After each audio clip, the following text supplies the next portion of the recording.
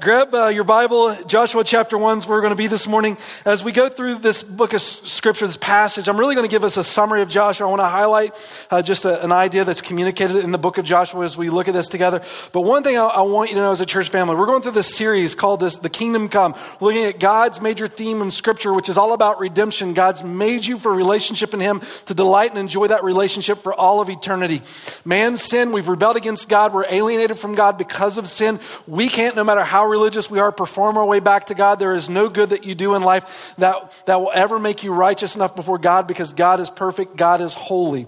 It is an impossibility. In fact, when God gave the law in the Old Testament, which we've already looked at together, it demonstrated to us just how sinful we were. It is an impossibility to reconcile our relationship with God, no matter how religious you may be. We need God and His grace to forgive us. And the way that He did that was through the cross. God pursued us for relationship by being born, as we celebrate this time of year, as a baby. And He was a king. I've heard it said like this, that there have been thousands that have been born babies and became kings. There's only one who was king who became a baby. And He's given His life for you. But when you think about the Bible, sometimes we get lost in the enormity that is Scripture, 66 books. So one of the things I want to show you this morning is, as you look at Scripture, here's a little bit of a picture for you to consider how Scripture lays itself out, especially in the Old Testament. Old Testament's 39 books. When you pick up the Old Testament, I think it's important to know that the Old Testament is not put together chronologically. It's put together according to literary genre. The first 17 books of the Old Testament are historical books. They lay out for you really the history of the Bible as it's unfolded for us.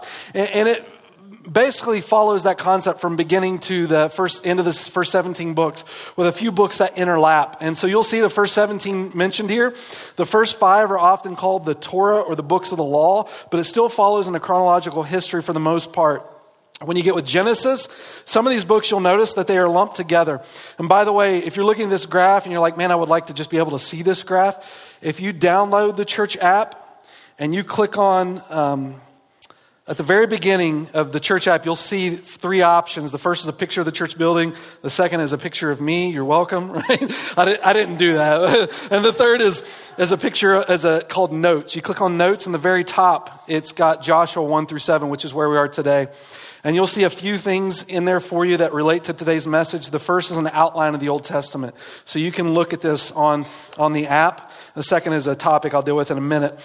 But the first 17 books are history books. And so you see Genesis, and the next 2 books, Exodus and Leviticus. Almost called it Exodus or Exoticus or something. But Exodus, Leviticus is really, they work in combination with one another. The same is true for Numbers and Deuteronomy, which is where we just ended.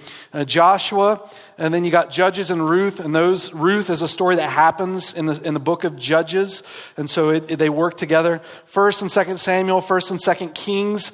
The book of Chronicles, 1st and 2nd Chronicles, really follows the theme of both 1st and 2nd Samuel and 1st and 2nd Kings. It's just got a different purpose as to why it's written, even though a lot of the same stories you can find there. And then Ezra and Esther. Esther falls during the time period of Ezra, and then the book of Nehemiah. You'll notice a gap between there because Israel, after 2 Kings, was taken into 70 years of captivity. And when they return, those 3 books are written after the return.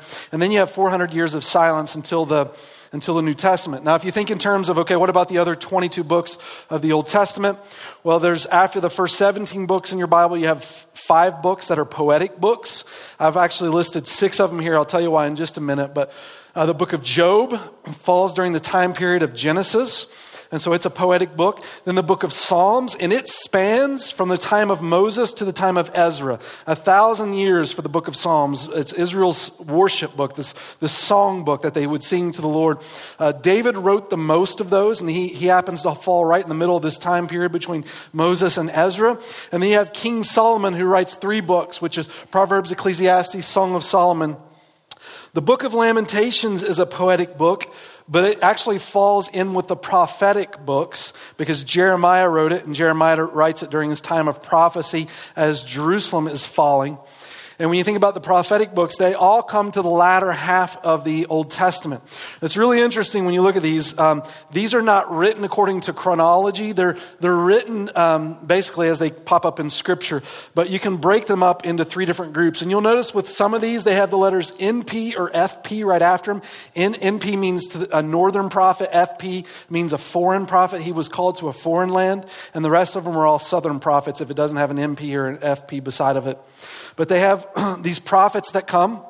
And what's interesting is you look at these prophets is at the very end of really the Old Testament, all these prophets start coming, prophesying at the same time, multiple prophets. Not all of them had books. Some of them do have books. But the last 17 books of your Bible are all prophetic. And then when you get to the end of Nehemiah, silence. 400 years of silence, in fact. Jewish history even records that there was no prophet around. As if God wants to get their attention. And then when the New Testament starts, finally, God prophetically returns again. When he appears to John the Baptist's parents in the temple. And then to Mary. God grabs their attention with the coming of the Messiah. So that lays out the Old Testament for you. Today we are in the book of Joshua. In Joshua chapter 1, if you remember last week, we got to the point where Moses brought them right up to the promised land. They disobeyed God. They were left to wander for 40 years. And God told them Joshua and Caleb would be the ones that would actually bring them into the promised land, that generation would pass away, anyone that was 20 years old and older. And they would bring in this young generation to follow after the Lord. And so Joshua is the one that brings them into the promised land. And now he's got to fill the boots of Moses.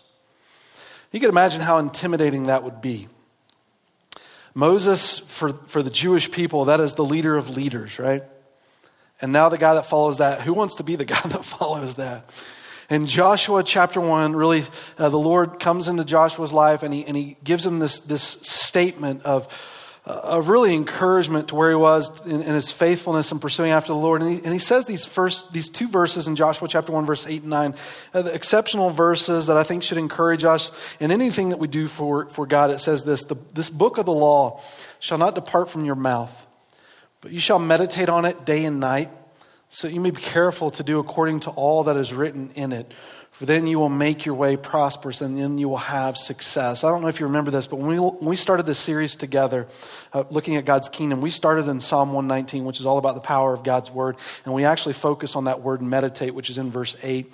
And it's the same word that the Hebrews would use to refer to a lion, the way a lion would roar.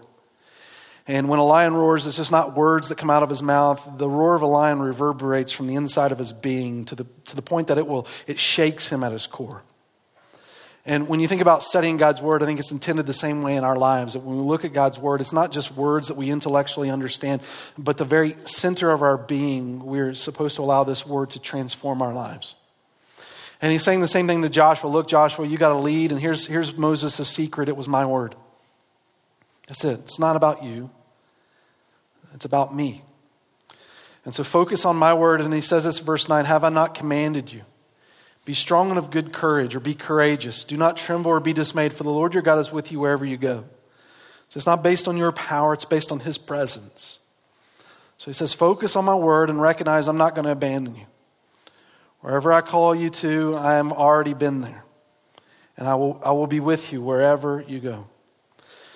And so it was on that promise that Joshua leads the people into the promised land. I think about verses like this. I think one of the encouraging things maybe for us to consider is, maybe I would just say it like this. This is maybe a little blunt, but stop letting people tell you you're a snowflake. I think in our culture today, we're so focused on the uniqueness of people, which I think we're beautifully made. We're wonderfully made. But the power of how you're made has nothing to do with you. It's about the God who gave you life. And the way that we find our strength in anything that we do in this world, while we recognize you're made beautifully, you're made wonderfully, because you're made in the image of God, the point is you're made in the image of God. And I think sometimes we focus so much on how individualistic people are, we forget that where that all derives from. And apart from the Lord, we have nothing to even boast about. And he's looking at Joshua, and here's the problem in our lives is oftentimes when we get fearful about doing things in this world, it's because we focus so much inside of ourselves that we forget to look outside of ourselves from where any of that strength comes from to what we're called to begin with. And so for Joshua, as he's looking about himself as doing anything as a leader for the Lord, and all of us are called to lead in some capacity for Jesus, I think he begins to look within himself at the incapability that he feels like he possesses. But God, isn't there anybody better? God, do you not know my flaws? Do you not know how messed up I am? Do you not know the inadequacies and the struggles that I face? And when I look in the mirror, the type of person I see, and God says, stop looking at you. Look at me. Everything that you're about to enter to is based on my promises anyway. That's the only reason you're at the precipice of entering into this promised land. And if I brought you here, I'm going to carry you through, right? And so Joshua starts off with that thought. And the first battle that they get into as they enter into the land of Canaan is the Battle of Jericho. And Joshua chapter 5 is where it picks up. And when you get to chapter 5, verse 13, really interesting part of this story. I'm going to talk about a few particulars here, but let me just read this in verse 13. It says, "Now it came about when Joshua was by Jericho that he lifted up his eyes and looked, and behold, a man was standing opposite him with his sword drawn in his hand. And Joshua went to him and said to him, 'Are you for us or are you for our adversaries?'" Let me stop there. You can imagine maybe as a leader where Joshua would be in these moments. He's going into the promised land, finally the fulfillment of all that God has said to his people outside of Jericho. And the Hebrew literally says, when it says he's by Jericho, what it's communicating to us, he's literally right beside the walls of Jericho. And if you know this story, the walls of Jericho are going to come tumbling down. But he's the adversary to these people. And you can kind of get a hint of his bravery here that before the battle even takes place, he is right beside the wall. How incredible this moment. But, maybe we should ask the question, why? Why would he be by these walls? I can imagine as a leader, knowing the next day this battle could start, that Joshua was having a pretty restless night. And so perhaps in the middle of the night, knowing that what awaits for the next day, Joshua, gathering his thoughts by himself, he decides to wander by the very walls of Jericho. Maybe seek God's face. And in these moments, he comes across this individual, I should say. He finds out it's an angel. And he asks this question, are you for us or are you for our adversaries? I mean, could you imagine that? Like this person with a sword drawn right outside of the wall. And Joshua, like to me in these moments, he's greater than Chuck Norris, right? Because most people, they see this, they're like, well, just turn around and go the other direction. We'll be back to fight this battle tomorrow. And Joshua's like, no, we're not. And he just storms right up to him in these moments and say, okay, who are you for? Are you for me or are you for them? And I love the answer here. The answer, verse 14, he said, no. What kind of answer is this? He gave him an either or question and he just answers with a no. You have two choices and then you pick third option. And he just says, no. and then he goes on and explains, rather, I indeed come now as captain of the host of the Lord. And Joshua fell on his face to the earth and bowed down and said to him, what has my Lord said to his servant? And the captain of the Lord's host said to Joshua, remove your sandals from your feet, for the place where you are standing is holy. And Joshua did so. I love this answer. I love the response he gives. He says, no. Doesn't even answer Joshua's question. And if you consider for a minute, why in the world would this person not tell Joshua we're on your side or on the other person's side, or the angel? Why would he not say that? Why did he just say no? Maybe it's to say this to us as we consider leading in this world or leaders in this world. God is more interested in his kingdom than he is in yours. And if you study history, it's pretty intriguing as people or groups or nations go into battle, how quick people are in the midst of those battles to determine for everyone else whose side God is on. Right? Let's go fight the war. God is on our side, right? That's the declaration. We justify our actions by saying God is with us, right? And I love what the angel does here, the angel of the Lord. Neither. I'm on God's side. Maybe the question rather for Joshua is, Joshua, whose side are you on? Because we could go so far as to say, has really anyone ever gone into battle completely innocent? I think all of us in humility recognize that at some point there's a need to stand up for what's right against what's wrong. But along that path, we could all lose our way. And what's more important to determine whose side God is on is whether or not we're on God's side. And so the angel responds and says, no. Meaning, Joshua, check yourself to recognize which side you're on, because that's what I'm here for. And when Joshua hears the response, it tells us he bows down. And when you consider what's happening in this passage of Scripture, and the Bible tells us ample times, but if you want a passage, Revelation 22, 8 and 9, we are not to bow down or worship to angels. So what exactly is Joshua bowing down to? The Bible tells us that we're to worship God and worship Him alone. In fact, when Jesus was tempted in the wilderness in Matthew chapter 4, verses 9 and 10, Jesus said as much. We are only to bow down to the Lord and He alone. And so what theologians will qualify this moment as, this angel of the Lord, this is actually a Christophany. This is an Old Testament appearance of Jesus before he physically comes in the flesh in the New Testament. This happens a few times within the context of the Old Testament, but this is exactly what Joshua is experiencing. And so Joshua, in reverence for the angel of this Lord, the Lord of hosts who carries angels into battle, he bows down in these moments. In chapter 6, then, it gives us the actions that God tells Joshua. In chapter 6, verse 1, it says, now Jericho was tightly shut because of the sons of Israel. No one went out, no one came in. And the Lord said to Joshua, see, I have given Jericho into your hand. With its king and the valiant warriors, you shall march around the city. All the men of war circling the city once. You shall do so for 6 days. And 7 priests shall carry 7 trumpets of ram's horns before the ark. Then on the 7th day you shall march around the city 7 times, and the priests shall blow the trumpets. It shall be that when they make a long blast with the ram's horn, and when you hear the sound of the trumpet, all the people shall shout with a great shout, and the wall of the city shall fall down flat, and the people will go up every man straight ahead. Joshua, you can imagine, after meeting an angel, he's probably all amped up for this fight. Israel finally coming into the promised land. He's all amped up for this fight. And I don't want to lose sight of how bizarre this moment is. And they tell us the walls of Jericho were so thick that a double-sized chariot could ride around the top of this wall. But Joshua was commanded, rather than to go in and just fight, to walk around this wall for 7 days.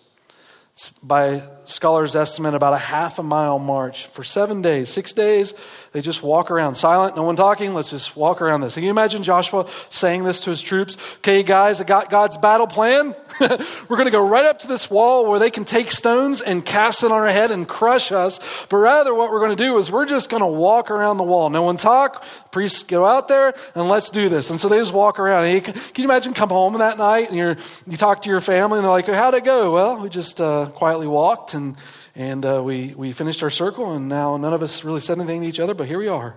Silly, right?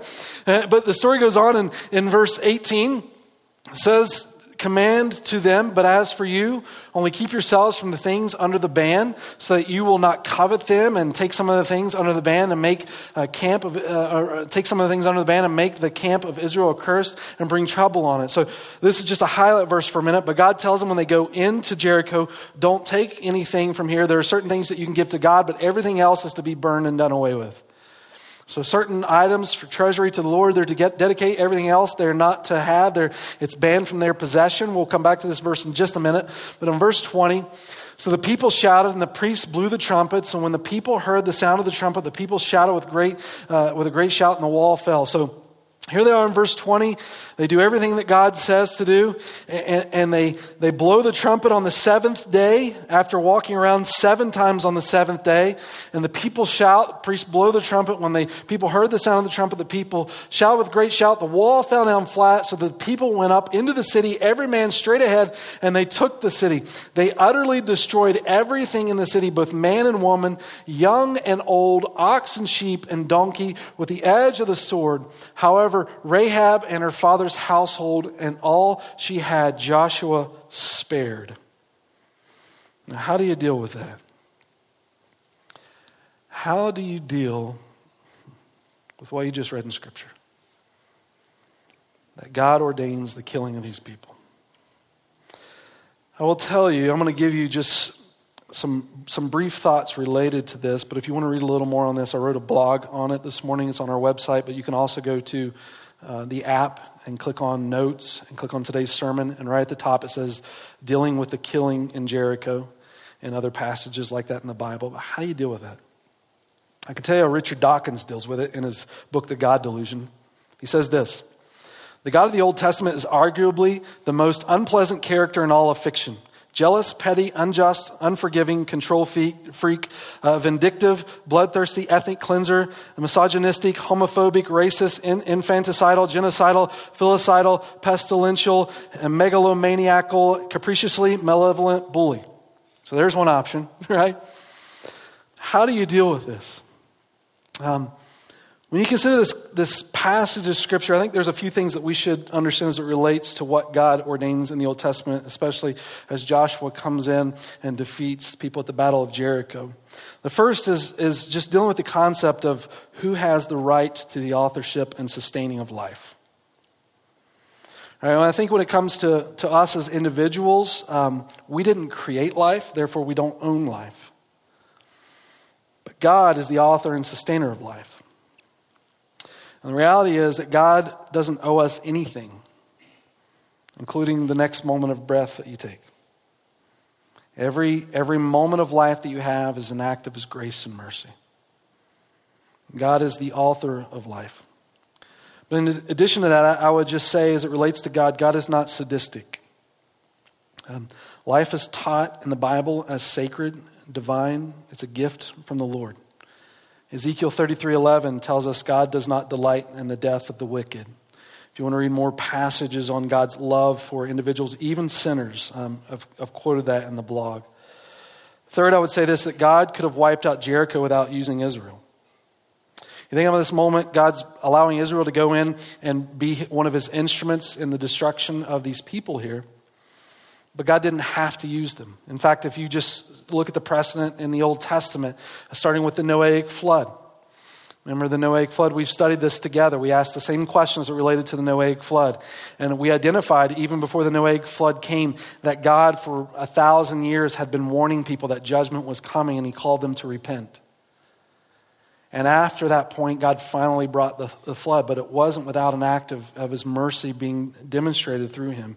And God wiped out the world. And God could have done the same here in Jericho. But rather, He chose to work through a people group. Now, it's evident that God was working in these moments because God was the one that brought the walls of Jericho down. All right, so you see the hand of God there, but He allows Israel to go in and conduct this. And so what He's identifying for us is something unique about this people group. So God in His precedent could have, just in the Exodus when He brought the plagues, just did it all Himself. But He wanted to work through this particular people group for a specific reason, and that was to identify them for a unique purpose which would bring the Messiah that would redeem all of mankind. The promise of Genesis 15, that through this people group all nations would be blessed, or I should say through Abraham all nations would be blessed. God sends Israel to Jericho.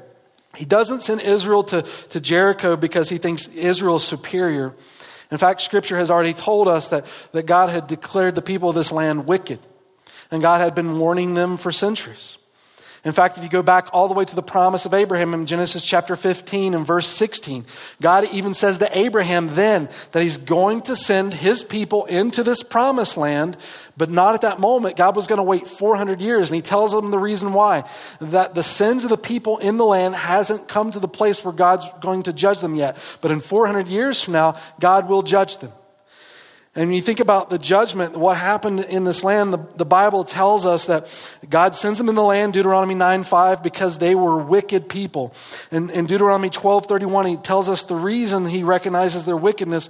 And one of the reasons includes they are burning children alive in worship to false gods, slaughtering kids.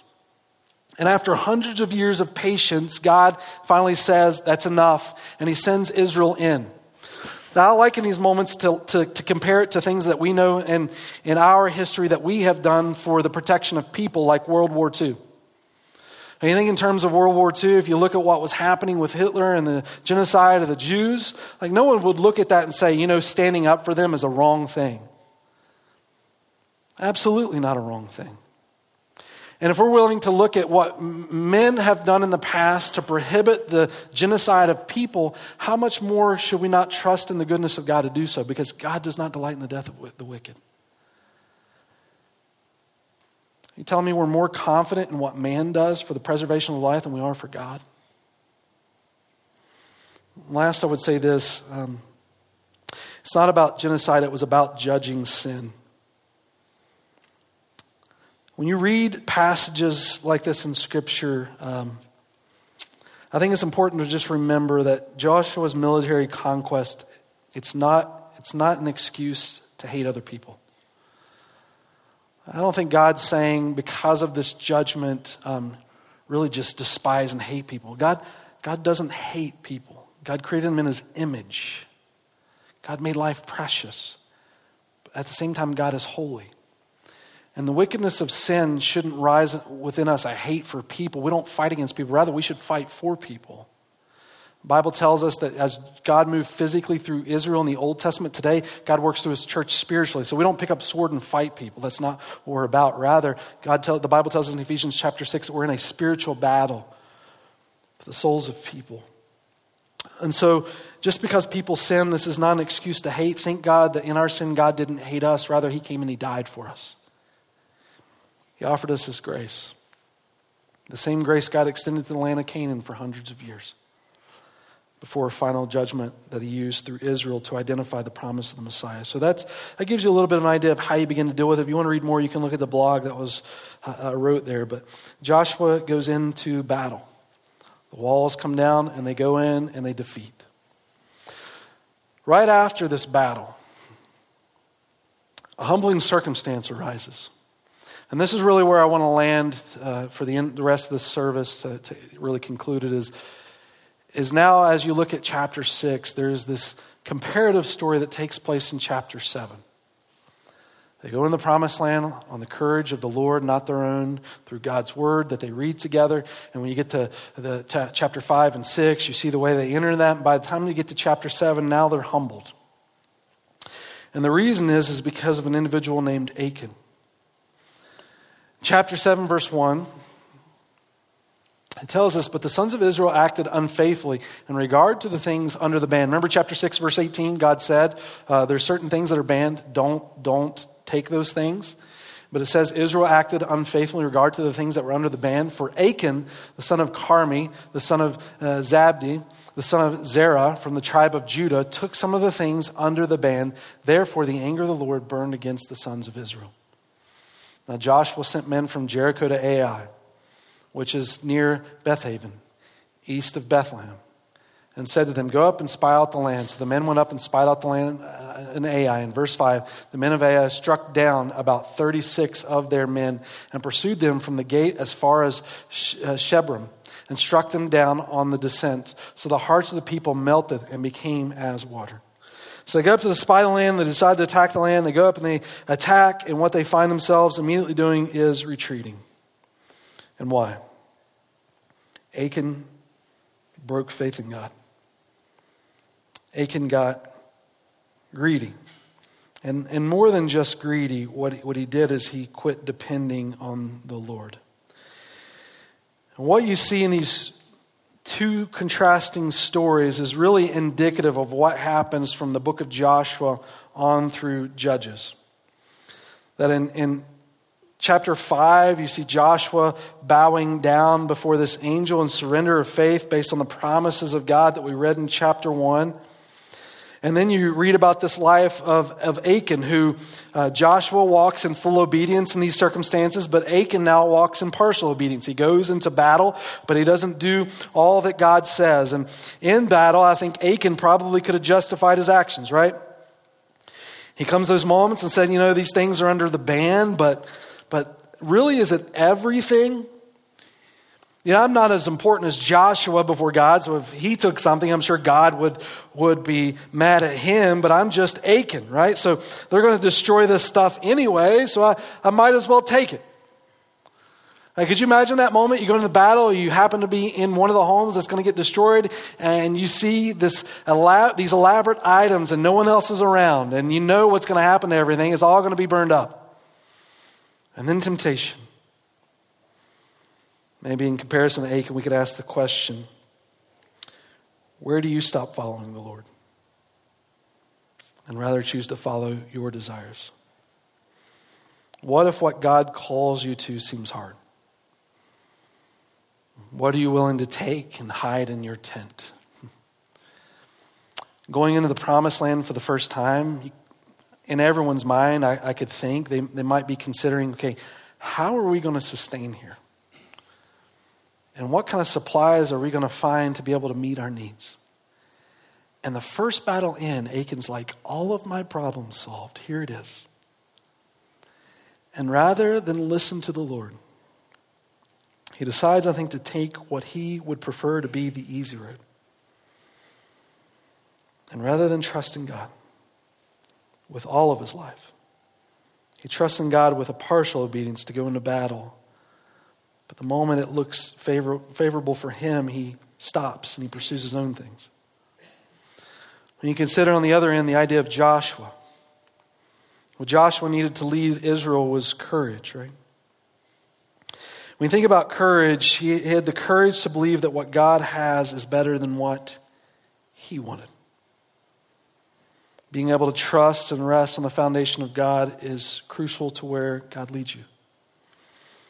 When you look at a passage like this, you can see in comparison these two stories that trusting in the Lord is foundational. And I don't think, as we consider Achan, when you think back to Joshua, I don't think necessarily what God called Joshua to do was all that easy. You can imagine getting the battle plans that God says to them, go to Jericho and march around it for several days. And then after being faithful, quietly marching around the city for so many days, then I'll deliver. I don't know about you, but I'm the kind of person that I like to see progress when I do things. Right? I like to do and immediately see progress. Right? Not 6 days grab thousands of people and walk around a building and just wait quietly. I don't know, maybe this time of year you found yourself in that sort of boat that people always get into this time of year where you've got to buy a gym membership. It's January 1st. I'm starting new. That's the number one most popular time of year that people buy gym memberships, because you've recognized during the holiday seasons, you don't fit in your pants anymore, right? And you're like, I got to get back to my pants fitting. And so you go to the gym and you start working out. And you know what happens when you go to the gym and you start working out? When you get home, you flex in the mirror, right? Or you jump on the scale, or you put on your pants and you want to see if they fit again, because we want to see immediate gratification. We're people that don't like to wait. We're people that like to see progress instantaneously. But for Joshua, it was walk and wait for 6 days. You think about the battles that you're in. Some of you praying for your friends and family. Feels like maybe they're behind that impenetrable wall. Can I encourage you? Don't quit. When you consider what God calls you to in this world, let me encourage you by saying it this way. Stop focusing on the outcome, and rather just focus on obedience. Outcome is God's responsibility. Obedience is ours. God doesn't need us to knock down the walls. But you know, the joy of Joshua's story is he gets to share the incredible journey with God about being present when God himself knocks down the wall. We do things for God. It's the want of instant gratification, but what God calls us to in our lives. Obedience. You think about this. When you're leading a group of people like Joshua, thousands of people, and they're all just sitting there wondering, why does he have us just walk around this wall? Because his God told him to? That's so weird. He's a horrible leader. What if in that walk, day 5, day 6, Joshua got so discouraged and he quit on day 6? What if he quit on day 6? I don't know that this would ever happen, but what if God's called you into some battles like this in your life, spiritually speaking, and when you get to heaven, God says, you quit on day 6. Courage is the ability to move forward in obedience without results because God is faithful. Endurance is what courage looks like over the long haul. When I read the story of Joshua and Jericho and Achan and Ai, what I begin to realize, contrasting these two stories, and I think the reason that they're really back-to-back in Scripture is, honestly, there's a piece of all of us in both these stories. There's moments where we walk in faith, where we're like Joshua, wanting to conquer the walls. And there are moments in our lives where trusting in the Lord just seems hard. And the temptation of Achan arises in our lives. And when you study the book of Joshua, you realize as you look at these two positions shared with us, that the book of Joshua honestly ends in a tragedy. And the reason it ends in a tragedy is because after Joshua, there's no leaders. You see, Moses finds a successor who's Joshua, and Joshua leads him in the promised land. But after Joshua's gone, there's no leaders. And when you get to the book of Judges, you see all of that played out. So if you read through this book and Joshua into the book of Judges, here's how Joshua ends. Look at this. Joshua chapter 24. Last chapter is what Joshua says to the people. He said to the people, you will not be able to serve the Lord, for he is a holy God. He is a jealous God. He will not forgive your transgressions or your sins. Get through all this leadership of Joshua, there's no leader appointed for Israel, for the people to follow after. They're really, as Judges open up, so they're following their own heart. And Joshua tells them as the book ends, look, you're not following God. This is not going to go well. When you read the book of Judges, you see what happens. It tells us, starts off and it repeats throughout the book of Judges. Everyone did what was right in their own eyes. Everyone did what was right in their own eyes. And what he's saying is everyone becomes the determiner of truth and really their own God.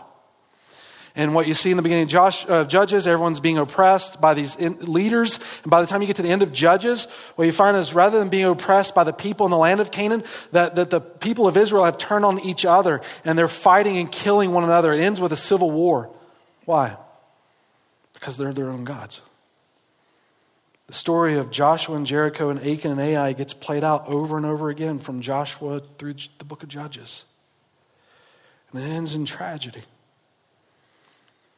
The question for us is, how do we begin to lead and to follow God the way that he calls us to? How do we lead for the Lord and how do we follow the Lord the way that he calls us to? And as we look at these two stories, I'm just going to give you just 3 thoughts as it relates to this idea of being a godly leader for Christ and following after him, because we're all called to be leaders. We all lead in some capacity, and rather than end with the tragedy of the book of Joshua, we want to walk in victory in Christ. How do we do that? For Joshua, as we've already seen, Joshua's book started off with a statement from the Lord, Joshua 1:9. Have I not commanded you? God, by what authority could I even do what you called me to? It's the Lord saying, it's me who's commanded you. It's my authority. And so based on that, then he gives this thought, be strong and courageous, don't tremble or be dismayed. He's saying to him, don't be afraid. Some translations will translate that as, don't be afraid. You know, it's interesting when you study this idea of fear in the Bible. Do you know fear is used in Scripture 366 times? The idea of don't be afraid is used 366 times in Scripture. It's one for every day of the year plus leap year. That's what people say. When it comes to the idea of being a leader for the Lord, that's what will ultimately creep up. When you stand up, when you stand out, when you step out to follow God, the question always becomes, but can this really happen? Can I really do this? And the encouragement is don't look on the inside of you, because the promise isn't based on you, it's based on him. And you certainly don't want to walk on this false idea of who God is. You want to truly understand who he is as you take steps in him, but it's based on his authority, not yours. And so the promise is, don't be afraid, because the Lord your God is with you wherever you go. Trust what God has for you is better than what you have for yourself. To do what God calls you to, oftentimes the temptation in life is to almost immediately let it be followed by fear. Courage is following after the Lord by faith in the midst of fear, right? And so when it comes to the idea of leadership, this thought of what we give into in life becomes important. For Joshua, he's reminded that it should not be about fear, but rather about faith. And then for Achan, in contrasting to him, Achan has partial obedience.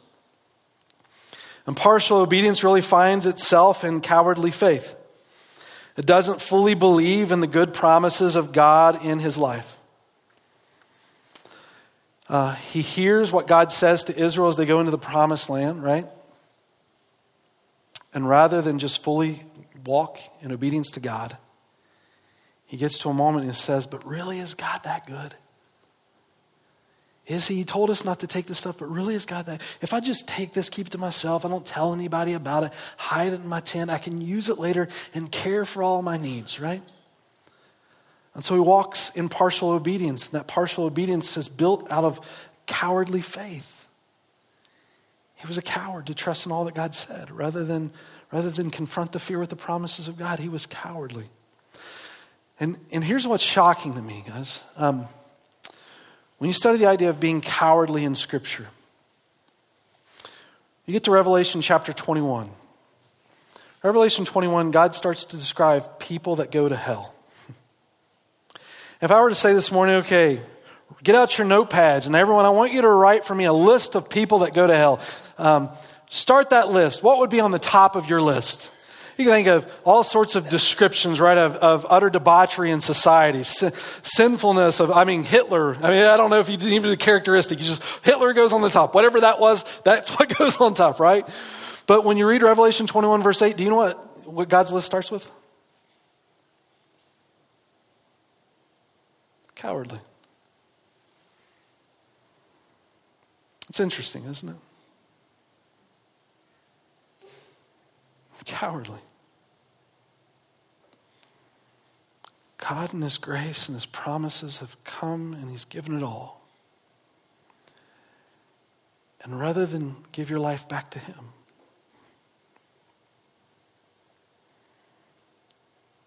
we give in to fear. We let the pressure of the world supersede it. And we trust in the things of this world rather than the one who gave the good things that we find in this world. And therefore the soul is lost. Now when I mention something like that, the danger is to stop and say,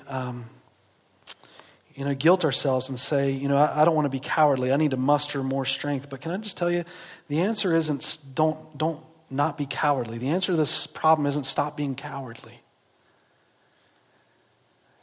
The answer to this is Jesus. Because the strength that's supplied that gives us the strength to overcome fear, it's never found in us.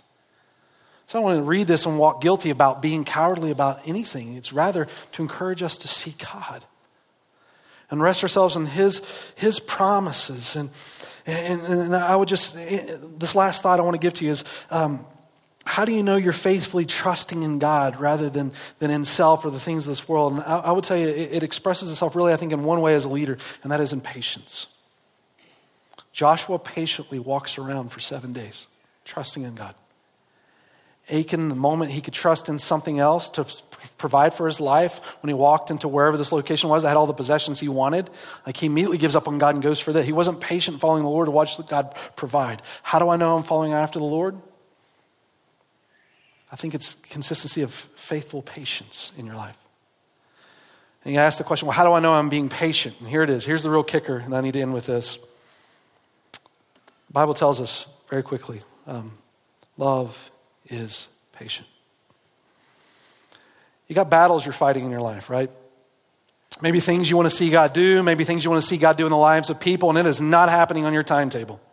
And when those things don't happen, what often happens in our life is we get frustrated or we get anxious. We fight or we flight.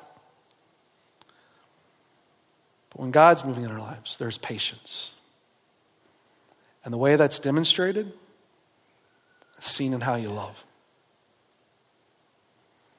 Guys, when you think about the way you interact in this world as a leader for Him, is patience a mark of your life?